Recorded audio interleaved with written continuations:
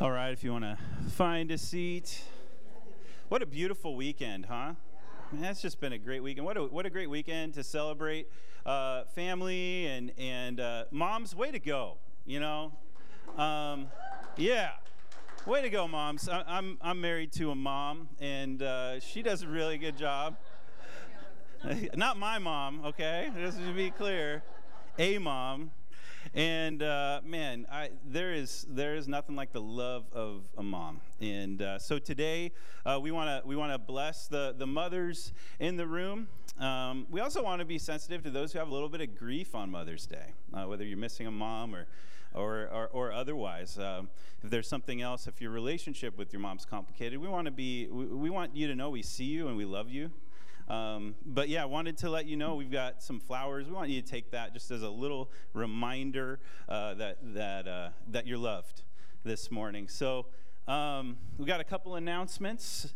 We're going to have another song added to the end of the service. I don't know if you guys caught that. So that'll be really good. I'm really looking forward to that. So hey, we got on Mother's Day, the first announcement is man breakfast. I'm sorry. I'm really sorry. We do have a man breakfast coming up on at 9 a.m. That's a couple Saturdays away here. It's a time for bacon and discipleship. That's how I would describe it. And so come and be a part of that.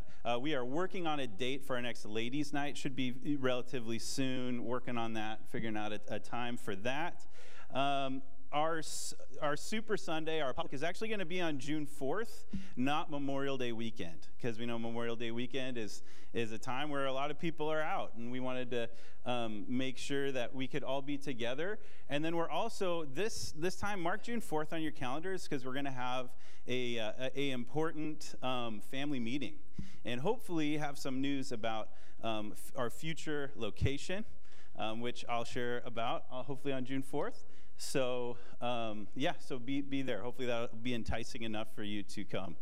So, anyways, I want to pray, and then we're going to get into the word this morning. God, thank you for this day.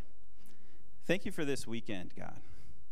Lord, to feel the warmth of your love. And God, I just thank you for the mothers in this room. Lord, I thank you. I want to just bless them in the name of Christ, that they would continue to feel your love and grace in every part of their parenting, Lord. Parenting is a tough journey. And Lord, we pray for continued strength. We could pray for continued support and love from you and your people. Lord, I also want to recognize those who today is kind of complicated, kind of difficult. Lord, I pray that you would see them today and meet them and show them more of your love and grace in their lives. In Jesus' name, amen. So switching gears, we're going to get into the word today. We're in the book of James. We started the series a couple weeks ago. We're continuing today. And the series that we're in is called Live Intentionally. I love the book of James because it is so practical. Who likes practical things? Who's a practical thinker? James is for you guys. I mean, James really is. It's a very practical book. If you are like a friend of mine and who says art's pointless because people should just tell you how they feel, this is a great book for you. Art's not practical enough, apparently, for some people. But the book of James was written to a young and restless church in Jerusalem, the birthplace of the church. And James was a leader in the church, and he wrote this letter to all the people sort of under his care to challenge them towards maturity in Christ.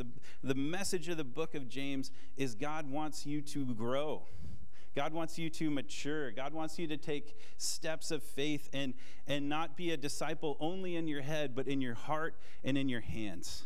What you do matters, and that's the message of James. And in chapter 2, James gets into how we interact with one another. And specifically, he talks about a scenario happening in his church. But in James 2, James shows us how our faith should shape how we interact with each other, how we interact with people. Our faith should actually widen our scope on who we connect with, not shrink it. God doesn't want his church to isolate into small groups of people. God wants us to have our arms open wide to all people. Becoming a Christian doesn't mean that we protect ourselves from everyone. It means that we actually love everyone more deeply like Christ loved them. And so this message in James 2 that we're going to see today is a message that we're called to love without bias. Love without bias. We are to love people the way that Jesus loves people, in a way that's unaffected by how much money people have, how much status people have, by their race, by a disability, anything else that might affect the way that we view people. And I want you to know this is straight out of God's word. There is no political angle on this at all. God tells us we are to love all people, and James uses this word called favoritism, that the church is not to show favoritism. So we're going to read this passage today. As we go through the book of James, I think it's important that we just read the whole passage. And sometimes in some church traditions, at the end of reading the word of God, the pastor, the minister says, "This is the word of the Lord," and the people respond, "Praise be to God." It's kind of a cool way to do it. And so if you want to do that, feel free. So here's James 2. It says, "My brothers and sisters, believers in our glorious Lord Jesus Christ, must not show favoritism. Suppose a man comes into your meeting wearing a gold ring and fine clothes, and a poor man in filthy old clothes also comes in. If you show special attention to the man wearing fine clothes and say, 'Here is a good seat for you,' but say to the poor man, 'You stand there,' or 'Sit on the floor by my feet,' have you not discriminated among yourselves and become judges with evil thoughts? Listen, my dear brothers and sisters, has not God chosen those who are poor in the eyes of the world to be rich in faith and to inherit the kingdom he promised those who love him? But you have dishonored the poor. Is it not the rich who are exploiting you? Are they not the ones who are dragging you into court? Are they not the ones who are blaspheming the noble name of him to whom you belong? If you really keep the royal law found in Scripture, love your neighbor as yourself, you are doing right.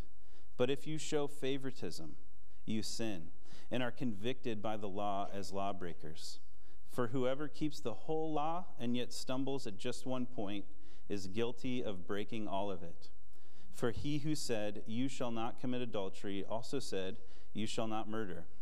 If you do not commit adultery but do commit murder, you have become a lawbreaker. Speak and act as those who are going to be judged by the law that gives freedom, because judgment without mercy will be shown to anyone who has not been merciful. Mercy triumphs over judgment." This is the word of the Lord. Good job, guys. That was excellent. That's like we've been doing that for 2 years. Feels good. I hope when you hear this, you can see how practical it is. Sometimes when we come to a Bible passage, sometimes we have to dig for the meaning or what it means to us today. Not so with James. James is pretty plain. If you like meat and potatoes, this is meat and potatoes. I love how timeless it is, that James' words today are as relevant and needed as they were 2,000 years ago. It also shows you that some of the stuff we struggle with today, they struggled with 2,000 years ago. And so here James speaks to this issue called favoritism in the church, and he says it's a sin issue. I think it's interesting that of all the different issues that James could focus on, he chose this one. He preserved a big amount of real estate in his letter to deal with favoritism. He could have talked about a lot of different things. He could have talked about anger, violence, premarital sex, substance abuse, all these different things. But he said, no, this problem that I want to deal with in the church right now is how you guys are interacting together. Like there's some weird dynamics going on as you guys gather together, and we need to talk about that. I think what it tells us is this: God cares about how we value each other. God cares a lot about how we value each other, how we see each other, and how we treat each other. God cares about how we love our neighbors, because he doesn't even just keep it within the church. He talks about loving your neighbor. God cares about the way we love our neighbors, our coworkers, and our brothers and sisters in Christ. In fact, God's really concerned about how we treat each other in the church, because the church is supposed to look a lot different than the world. It's supposed to be a different kind of community. So God cares. You know, when we go out of our way to honor someone or love someone, it makes a big difference in that person's life. When we sacrifice of ourselves, our time, our love to show somebody honor, it makes a huge difference. And last February, I was in Illinois for a class I was taking at Wheaton College. And so that's about 3 months ago. And I'm in Illinois twice a year for the program I'm doing. And I really have enjoyed my trips out there. The only problem was I had been through 2 weeks of class. I was about an hour away from downtown Chicago, and I hadn't gone. I felt like a loser, you know. Our days were pretty long, and I was just kind of a chicken. I didn't want to go by myself. So one of my classmates named Jose found out about this, and he said, "That's totally unacceptable, man. We're going tonight." This was the last day before I came back. And Jose took me on a tour, like a real tour of downtown. Drove me around. We saw everything in the span of 3 hours. I had to slow him down, okay? So we saw Willis Tower, Magnificent Mile. We saw the Bean. You guys know the Bean in Chicago. Really big deal in Chicago, this mirrored bean. We even drove out to Wrigley Field. At the end of our time, I'm ready to go home. He's like, "What else do you want to see? What else do you want to see?" You know? And it was just really cool to be honored in that way. Like, hey, man, you didn't have to take your whole evening and drive me around. And I felt like a VIP, you know. But I was just a random classmate. And here, Jose showed me so much honor. I felt so loved by that. You know, he chose to honor me, not that I was a stranger, but like I was his best friend. Like that's how it felt. And I got the feeling that's how God wants us to treat people in the church. Like, treat people like they're your best friend. Treat people like family. We're the family of God. Treat people in the church like family. God wants his church to be a blessing to all people. Not to be selective about who we bless and who we dismiss. And this is what I want us to see in James 2 today. This is what makes the church different. God has called his church to value people the world would dismiss. The people lower on the social pecking order, Jesus actually called us to elevate those people. And it's clear that this church in Jerusalem had fallen into a worldly pattern. It's a pattern that says we're going to love people who can love us back. We're going to honor people who we know will honor us back well. It's specifically around this issue of money. James could have focused on a lot of things. James could have focused on race. And the church that Jesus instituted is a multicultural space, right? It's where people from every tongue, tribe, and nation come together. He could have focused on that. He could have focused on politics, and that's a whole nother sermon for a whole nother day. But he focuses on the wealth and poverty in the church, and people giving preference to those who are wealthy. And he just comes out and addresses it. And I want to say, as a pastor, I don't want to be affected in how I pastor by how much people make, right? I want to be able to pastor from the heart. I want to remove from my mind, and I pray that God removes from my mind, how can this person help me? Because that's not what Jesus wants. That's not how Jesus wants us to approach the world. That's how a politician approaches the world. How can this person help me? How can I reach this demographic? And so Jesus said this about our giving. Our giving is not supposed to, and our finances are not even supposed to really enter into the equation when it comes to our place in community. And Jesus said this, he said, "But when you give to the needy, do not let your left hand know what your right hand is doing, so that your giving may be in secret. Then your Father, who sees what is done in secret, will reward you." So the relationship in giving and wealth is really a relationship between you and God. When you give big, when you give small, when you give to a point where it hurts you, like that, your reward is between you and God. Your reward is between you and God. That's the whole goal. And so, while there's all sorts of ways we can disclude people, the text here focuses specifically on favoritism based on wealth and giving. And it speaks of treating a rich person differently than a poor person.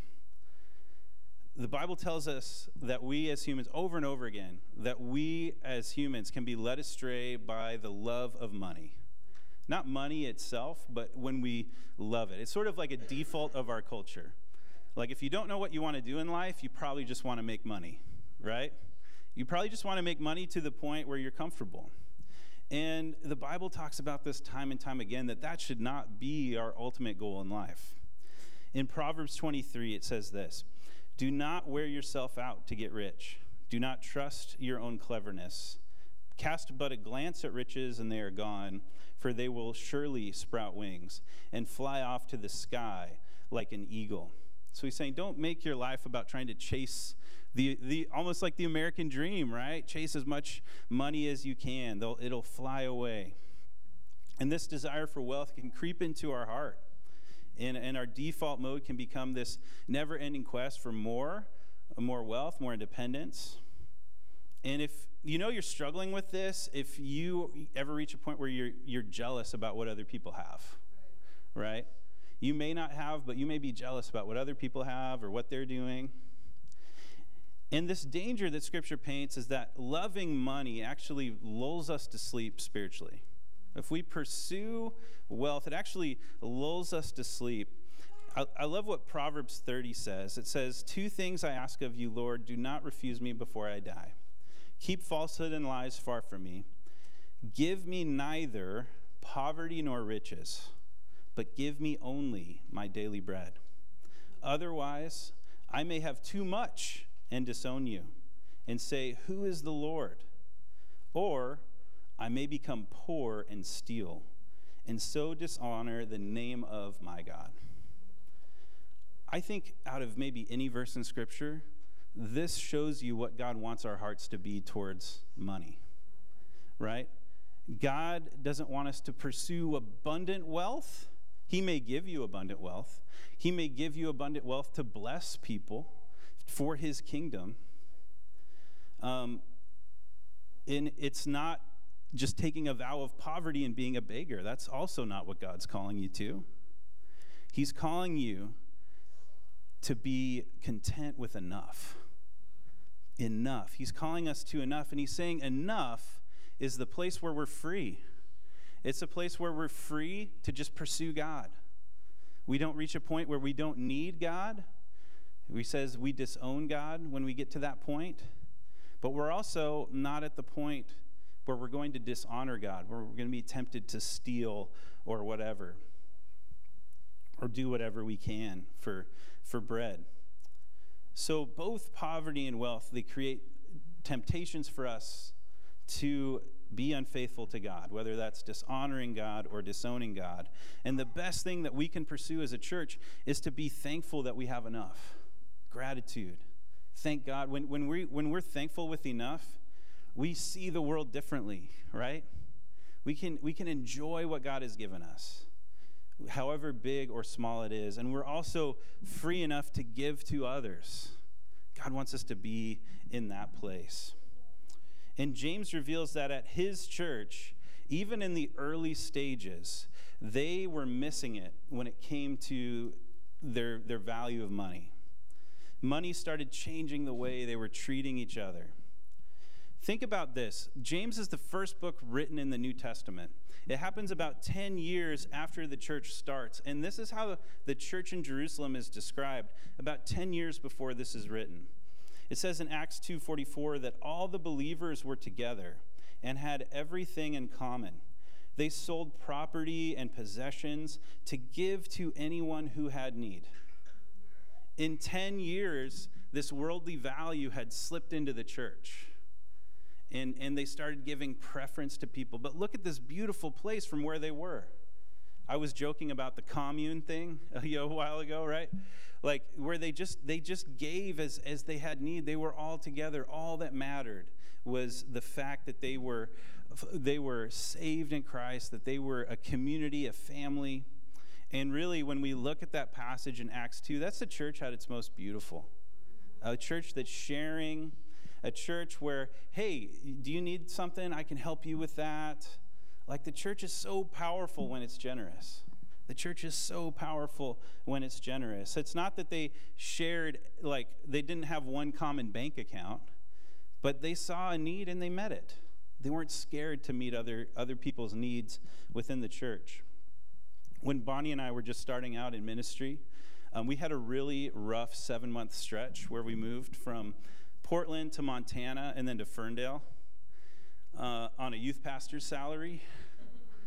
We had drained all our savings. We rolled in on fumes to Ferndale. And we had this couple in this church we rolled into that saw us, that saw what we had, kind of the journey we had been on. And they felt like God had put it on our heart to just like restore our savings. It's like, whoa, God, seriously? It's one of those moments where you feel the love of God in such a tangible way. And I can just say, I mean, it's so meaningful for me and my family. But it's so beautiful when we live generously, when we don't view what we have as our own, but we think, who can we bless with what we have? So we get to this church, and so in this short 10-year span, this church in Jerusalem that James had pastored had gone from this mentality where everything was shared, if you had a need, we'll meet it, to now sitting people down based on their income. Like there was a disconnect there. But James gives us a real scenario. Like I think one of the things about this passage is that it's so real. Like James could be talking about a church today. First of all, there's a weekly gathering that they have. They meet weekly. The scholars think it's either in a house or in a public place. And they had seating, which was limited. And we're growing, guys. I think we're going to get to a point where seating will be limited, and some of you will have to stand. I'm hoping. I'm praying for that. Yeah. The problem is they had ushers. That's the real problem here. That's why we don't have ushers. I just want you to know that. But no, they had these ushers that were like thinking in terms of, okay, who's the most important? Or who looks the most important?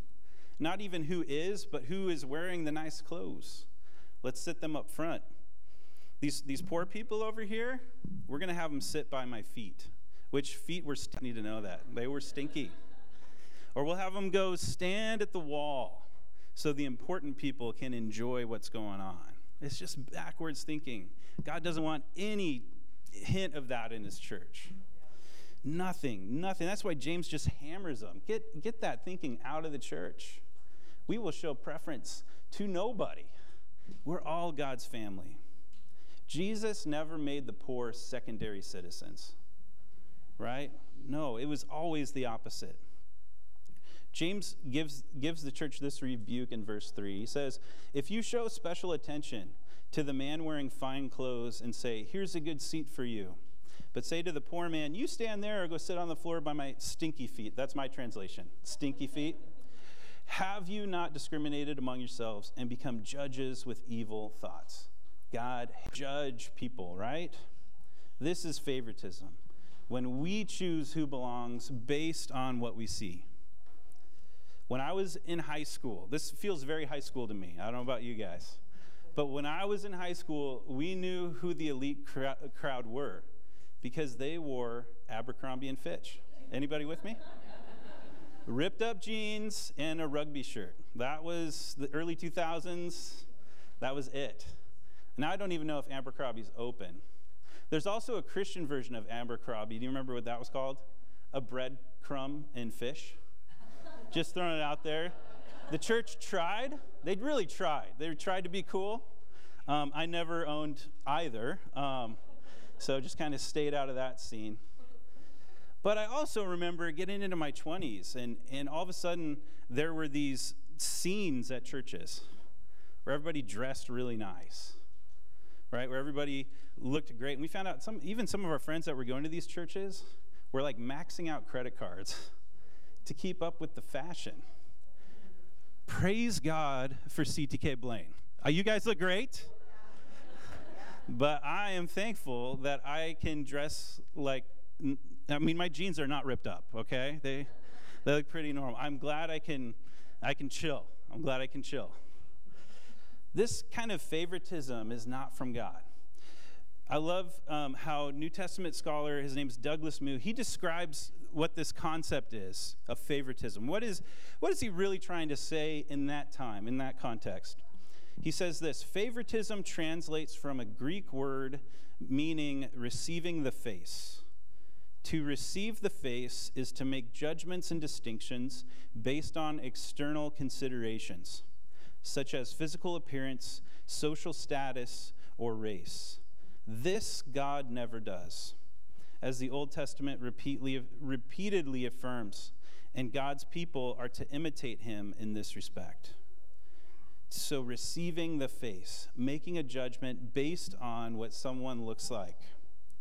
If you want to be intentional in growing in your faith, James is saying, think about who you're kind to and who you're not kind to.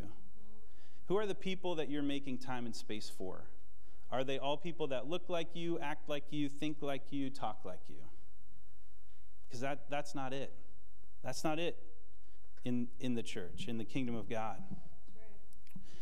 And Jesus left heaven and earth and came and entered our time and space in order to reach a people that wouldn't receive him. This is what it talks about in John 1. It says that he entered a world that was hostile to him. John says the world did not recognize him, did not receive him. And while Jesus was despised by the religious elite, he resonated with the poor and the lame and the lepers. He received women and children, others who had been pushed to the margins. These were people that were looked down on by the elite. Jesus actually received these people. And of course, Jesus wants his church to do the same thing. Of course, Jesus wants his church to do the same thing. We are a part of the family of God, united under the blood of Christ. The blood of Christ can unite anybody. And that's what unites us. James says in verse 8, he says, if you really keep the royal law found in Scripture, love your neighbor as yourself, you are doing right. But if you show favoritism, you sin and are convicted by the law as lawbreakers. James can't be more clear. Favoritism is sin, like over and over and over again. Sometimes it's one of the ones that might fly under the radar for us, you know? But he says, don't do this. Why? Because it's breaking what Jesus called the second greatest commandment. Love your neighbor as yourself.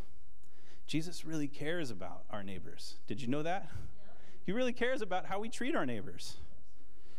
And there are a lot of people we love in life. Today we're probably celebrating family, which is great. We have friends we click with. But you know what? You don't, maybe in some cases you do, but most of the time you don't choose your neighbors. Right? You don't choose your neighbors. Like some of us would love to spend all our time with our family, right? Some of us would love to spend all of our time with our friends. Jesus is like, hey, have you knocked on your neighbor's door? Like, really? Years ago, we had neighbors across the street that came and knocked on our door one time, and they said, hey, just so you know, we're going to paint our house bright yellow. Literally, when you open our door, they're the house you see. And I was holding back rage, and I said, oh, okay, sounds good. Just holding it in. And so, every time we opened our window, it was literally highlighter yellow. Highlighter yellow, boof, like, at least if the sun wasn't out, you got a little bit of the rays. But yeah, God said love those neighbors. Ask them how their kids are doing. Walk across the street and avert your eyes because you might go blind. Love them. Our neighbors, they do things sometimes that like annoy us, right? But God says, no, love them specifically. And you're like, love them? I don't know. Why does God want us to love our neighbors? Because God works through that. God loves these unlikely friendships that form. God works through our compassion. God works through our love. God works through our care. The kingdom grows when we have the courage to step out into our neighbor's world, just like Jesus stepped out into our world. Like, this is close to the heart of God. God doesn't want us to create an inner circle that hides from the world, but he wants us to open our arms to those around us. And that doesn't mean that everyone has to be your best friend. I just want to say that, because that's not realistic. But there are going to be some people who love you and disciple you and mentor you and have a big place in your life. And I'm not calling you to put all that on the table, but you have a mission field right next door. You know, some of us would be willing to go across the world to share Christ. And Jesus is saying, how about next door? How about the people you can't get away from? Start there. So, James wraps up this thought by saying this in verse 12 and verse 13, and I think this is so key. He says, speak and act as those who are going to be judged by the law that gives freedom, because judgment without mercy will be shown to anyone who has not been merciful.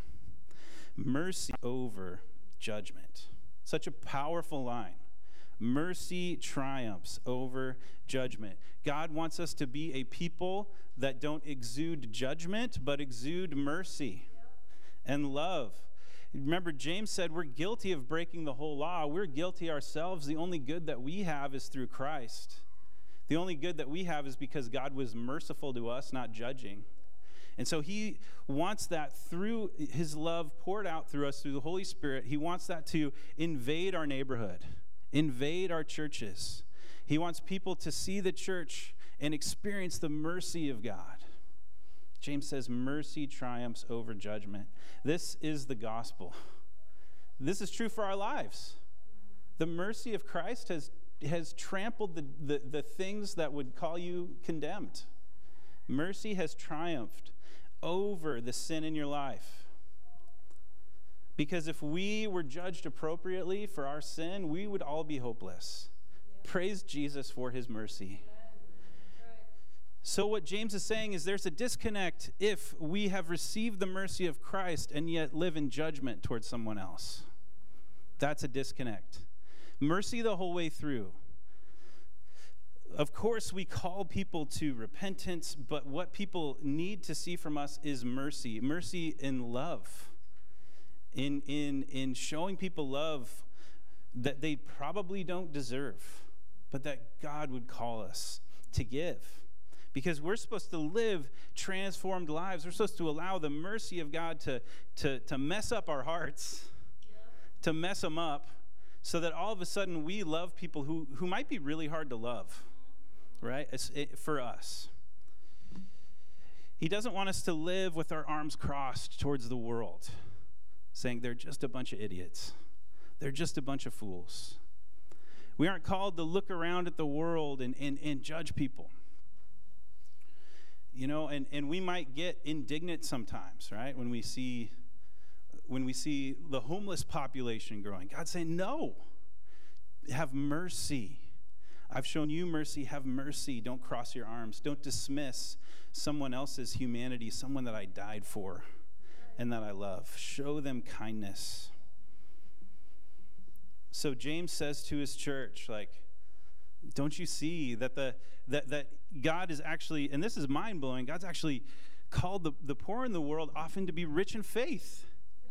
Don't think they don't have anything to offer. They do. They're going to mess you up and change your life in a good way. James says that God chose the poor in the world to be rich in faith and to inherit the kingdom. God chose the poor. God's at work in that whole situation. And if you read the Gospels, especially the Gospel of Luke, you'll see that's God's heart.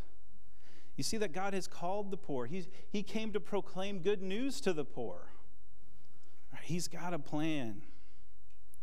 So I hope today, on Mother's Day, I was wondering how this message would land in Mother's Day. It's just where we're at in the Bible, guys. So I'm sorry for all the moms who are like, that's not what I was expecting today. Sorry. I'm not trying to guilt you into loving your neighbor. I just want you to see that God has poured out his mercy on you. And I want there to be a connection between the mercy that you've received and the mercy that you give others. I want there to be a channel of love that flows through you and flows out to everyone you encounter. That you'd have the grace to deal with even the weirdest situations with your neighbors. That you'd have the grace to love everybody who walks through the doors of this church. And that you would treat everybody who walks in the doors of this church like Jose treated me. Like, hey, what can I do for you? How can I bless you? What I want to do this morning is just ask a couple questions. And these are for you to ponder and even pray. And we're going to take just a minute to be quiet. We're going to pray these in silence, or even just ponder them. If you don't want to pray them, just ponder them. And I'm going to do it too. And the two questions are these. God, who are you asking me to make important? Are there people I've been brushing aside that you're calling me to make more important? And then the second question is, God, do I actually need to ask anyone's forgiveness that I've judged wrongly? Like, is there a feud going on between you and your neighbor, or you and a coworker, or even someone in the church? God wants to bring healing and redemption in all of those places. So let's just take a minute and pray. Lord, help us as we ponder these things and pray these things, God.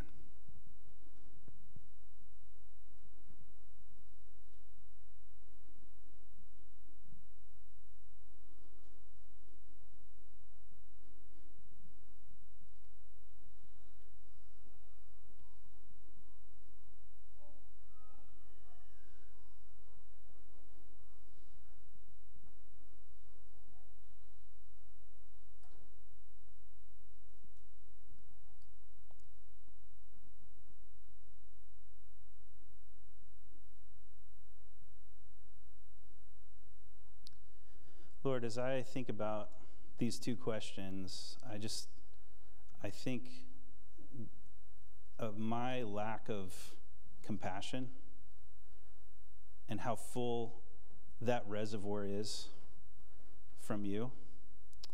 And so, Lord, I pray, God, that, Lord, that you would just pour your compassion in me and through me. Pour your compassion in and through this church. Lord, I think that a group of loving neighbors can transform a community.